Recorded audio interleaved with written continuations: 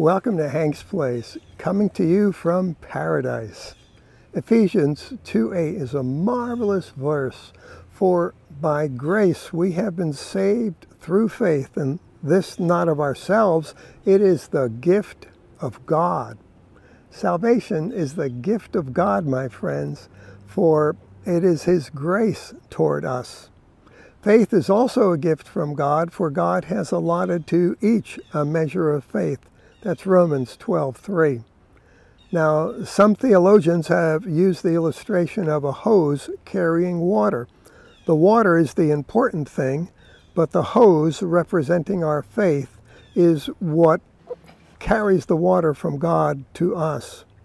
Faith in God, no matter the extent of God's grace, is always needed. Take, for example, the lame man at the Pool of Bethesda in John chapter 5.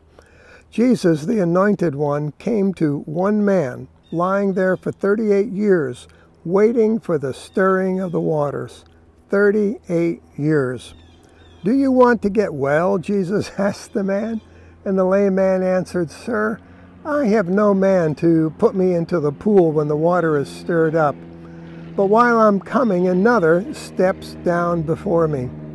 38 years of disappointment, 38 years of suffering, 38 years, and yet his words show that hope was still alive within him, and faith, for without a man to help him, he kept trying to reach the waters. Jesus said to him, "Get up, pick up your pallet, and walk." Why pick up your pallet?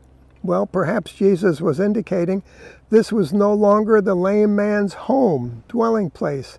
He was free from the past. He was free to move on. Praise the Lord.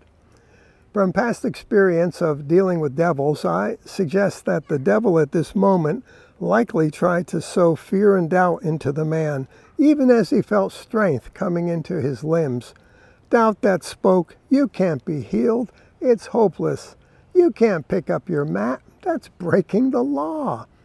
But the man's faith triumphed. He received the grace of God in the form of a mighty miracle. The rule keepers could care less about the miracle. They challenged the man immediately for breaking the Sabbath. Well, the healed man didn't back down one bit. He didn't admit to wrongdoing. "The one who healed me told me to do this," he said. In other words, put that in your pipe and smoke it. That's an idiom that I added. So my friend, what challenges do you face? Some long-time challenges? Impossible things? Others get healed, promoted, whatever, but not you? Well, today, like this man, I urge you to keep your hope alive. Keep your faith alive. Look to Jesus, not your circumstances and not the past. See His hand extended. Hear His word of victory and come alive.